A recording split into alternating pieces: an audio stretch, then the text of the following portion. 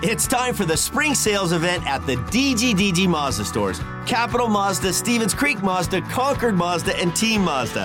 Hey, it's Sean Delgrand. And right now, we've got a huge selection of brand new Mazdas with exciting spring incentives across our entire lineup.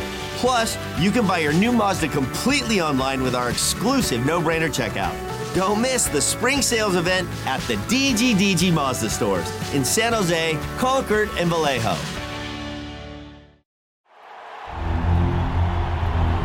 It's time for the Sharks Morning Skate with all the latest on San Jose Sharks hockey. Here are your hosts, Dan Rusanowski and Drew Remenda. The Morning Skate comes to you today from Denver, Colorado, where the San Jose Sharks face off against the Colorado Avalanche for the second time this year.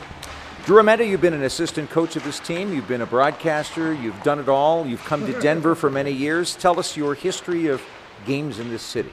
I remember, the one game I do remember big time was we played at the old McNichols Arena, preseason game. We were in Brainerd for training camps, Kevin Constantine's first year.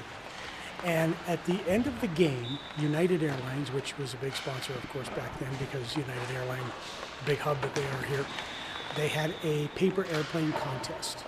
If you threw a paper airplane, whoever got it closest to you, signed the paper, you signed the program, you had to buy a program, you signed the program, and you threw it, at the end of the game, they had this big toss, paper airplane toss. And whoever got it on the closest to the dot won, like a trip, wherever you wanted it in United States, from United Airlines. And I swear, one guy throws it from the top of McNichols Arena, or the first level of McNichols Arena, and we were all watching it. And it comes, slides in, and it lands middle of the dot. A beautiful throw. The contest stops. The guy who's hosting the contest opens it up and goes, "You've got to be kidding me." You know who threw it? John Elway. He was at the game. I swear to you. And John Elway, they throw, it's John Elway, and John goes, no, the next, give it to the next guy. But yeah, that was the one thing I really remember about coming to Denver. That was our third year, and it was a preseason game. Well, so he was a pretty accurate thrower. Not a bad toss. Yeah, not a bad toss. What I remember about paper airplanes has nothing to do with Denver, but the fact that you and I occasionally like to toss them. And at SAP Center at San Jose, a little secret, there is in the rafters, stuck is a paper airplane that I threw, and it flew beautifully, right, and settled right there, and it hasn't fallen off yet. So, folks, after the game, we do things.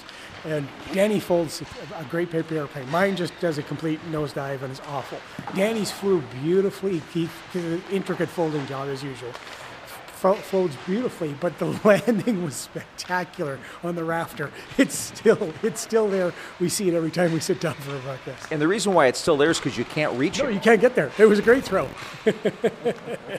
Well, the Sharks are going to have to throw it like that here tonight against the Avalanche. Colorado coming off a very tough loss against Winnipeg last night on the road. So they're back-to-back, coming back here to Denver. Sharks coming off a game in which they played okay, but they weren't energetic enough at the right times. Lost the discipline a little bit for Anthony Duclair coming back on the offside. He was offside, clearly. We didn't get a good replay of that. It was inconclusive from our view, but we had another look at it after the game. He was definitively offside, and he knew it. And he's not going to be in the game tonight. That means Jacob McDonald will be in against his old team, the Colorado Avalanche. And what it also means is that Jack Studnicka will make his San Jose Sharks debut. I had a really good chat with Jack yesterday, and he is as excited as anybody to come to this team. He's a kind of a lanky guy, can skate. He's a right-handed shooting center iceman, which the Sharks really need, and that allows Luke Cunningham to go back to the wing where we think he's better. Also, it allows the Sharks maybe to be better in the face-off circle where they haven't been at par since Nico Sturm got hurt. And I talked to Jack about that yesterday. He said, I'm really excited to help because I think that's one of my strengths. That could be a big important factor in tonight's game. Yeah, for sure. It's going to be a really difficult game tonight.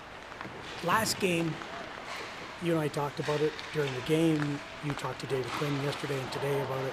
I didn't hate their effort. I thought they put a ton of effort in. They're just a little off, and I gave a lot of credit to Arizona the way they played. So tonight you're going to face a really ticked-off team in Colorado for getting smoked by Winnipeg. So they're going to be on their game. Stanika comes in with an opportunity. And I think that's why he's so excited. He looks at the landscape and goes, I got a big chance here to play. I got a big chance here to play a lot and finally find my footing with an NHL team. High draft choice, a guy that can play the center ice position and play it on the penalty kill and can play power play, especially on this team. He should help. I like David Quinn's advice to him, which was just go play. Just go play the game that you played for years. Don't worry about this system or that system. Just go play. Energy, effort, and compete. You've got to compete in this game, and that's exactly what's going to be the key tonight for it's going to be one of our Toyota keys tonight, is the fact that you better compete against this club.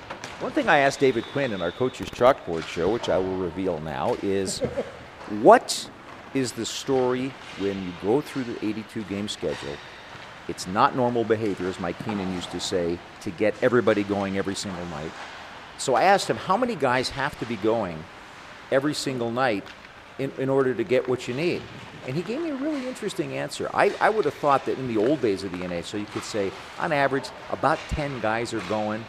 He said that you really need about 16 guys going these days. He said maybe 2, maybe 3 guys, if they're not going, that's about all you can muster. And maybe he's saying that in the context of the roster that he has and the other teams that he's playing. Maybe that's what he means, but I thought that was interesting. Yeah, like let's say if the Edmonton Oilers aren't going, your majority of guys aren't, you've got 2 guys that can carry you. Well, if they're going, then you could have 10 guys not going. Yeah, exactly.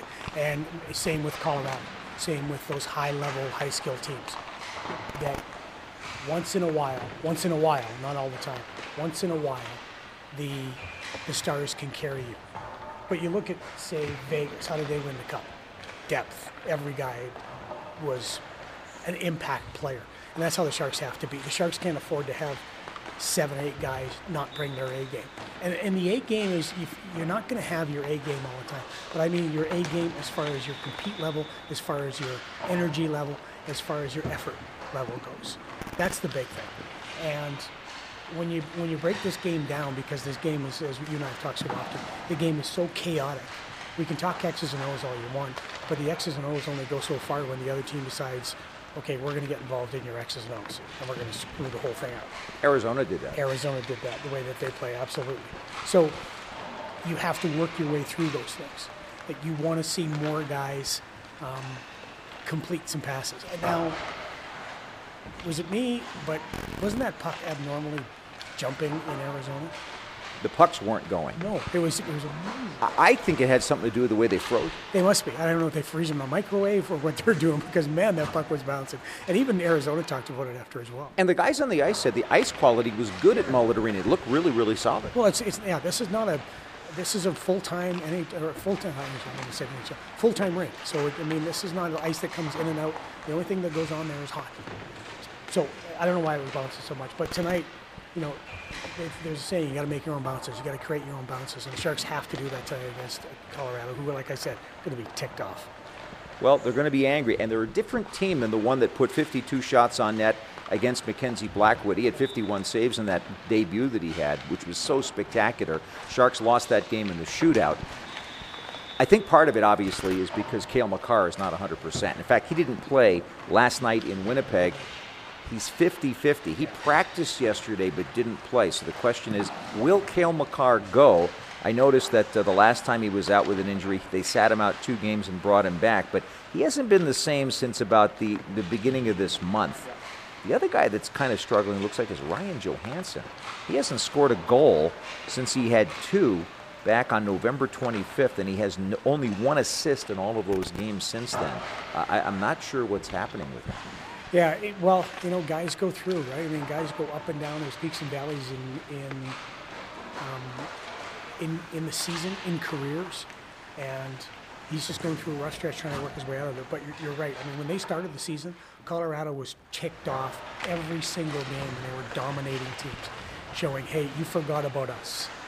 And they were kind of upset about the disrespect or the lack of acknowledgement of how great that team was. And they're different now. So are the Sharks. Sharks are a much better team now. Without question. Energy and effort, the key tonight. Jack Studnicka makes his Sharks debut. It'll be Mackenzie Blackwood going up against Alexander Georgiev on the other side of the ice. And the question is, will Cale Makar play or will he not play? We'll find out. That's it for the morning skate today. You've been listening to the Sharks Morning Skate. Make sure you're listening all season long to the latest Sharks news and information right here on the San Jose Sharks Audio Network.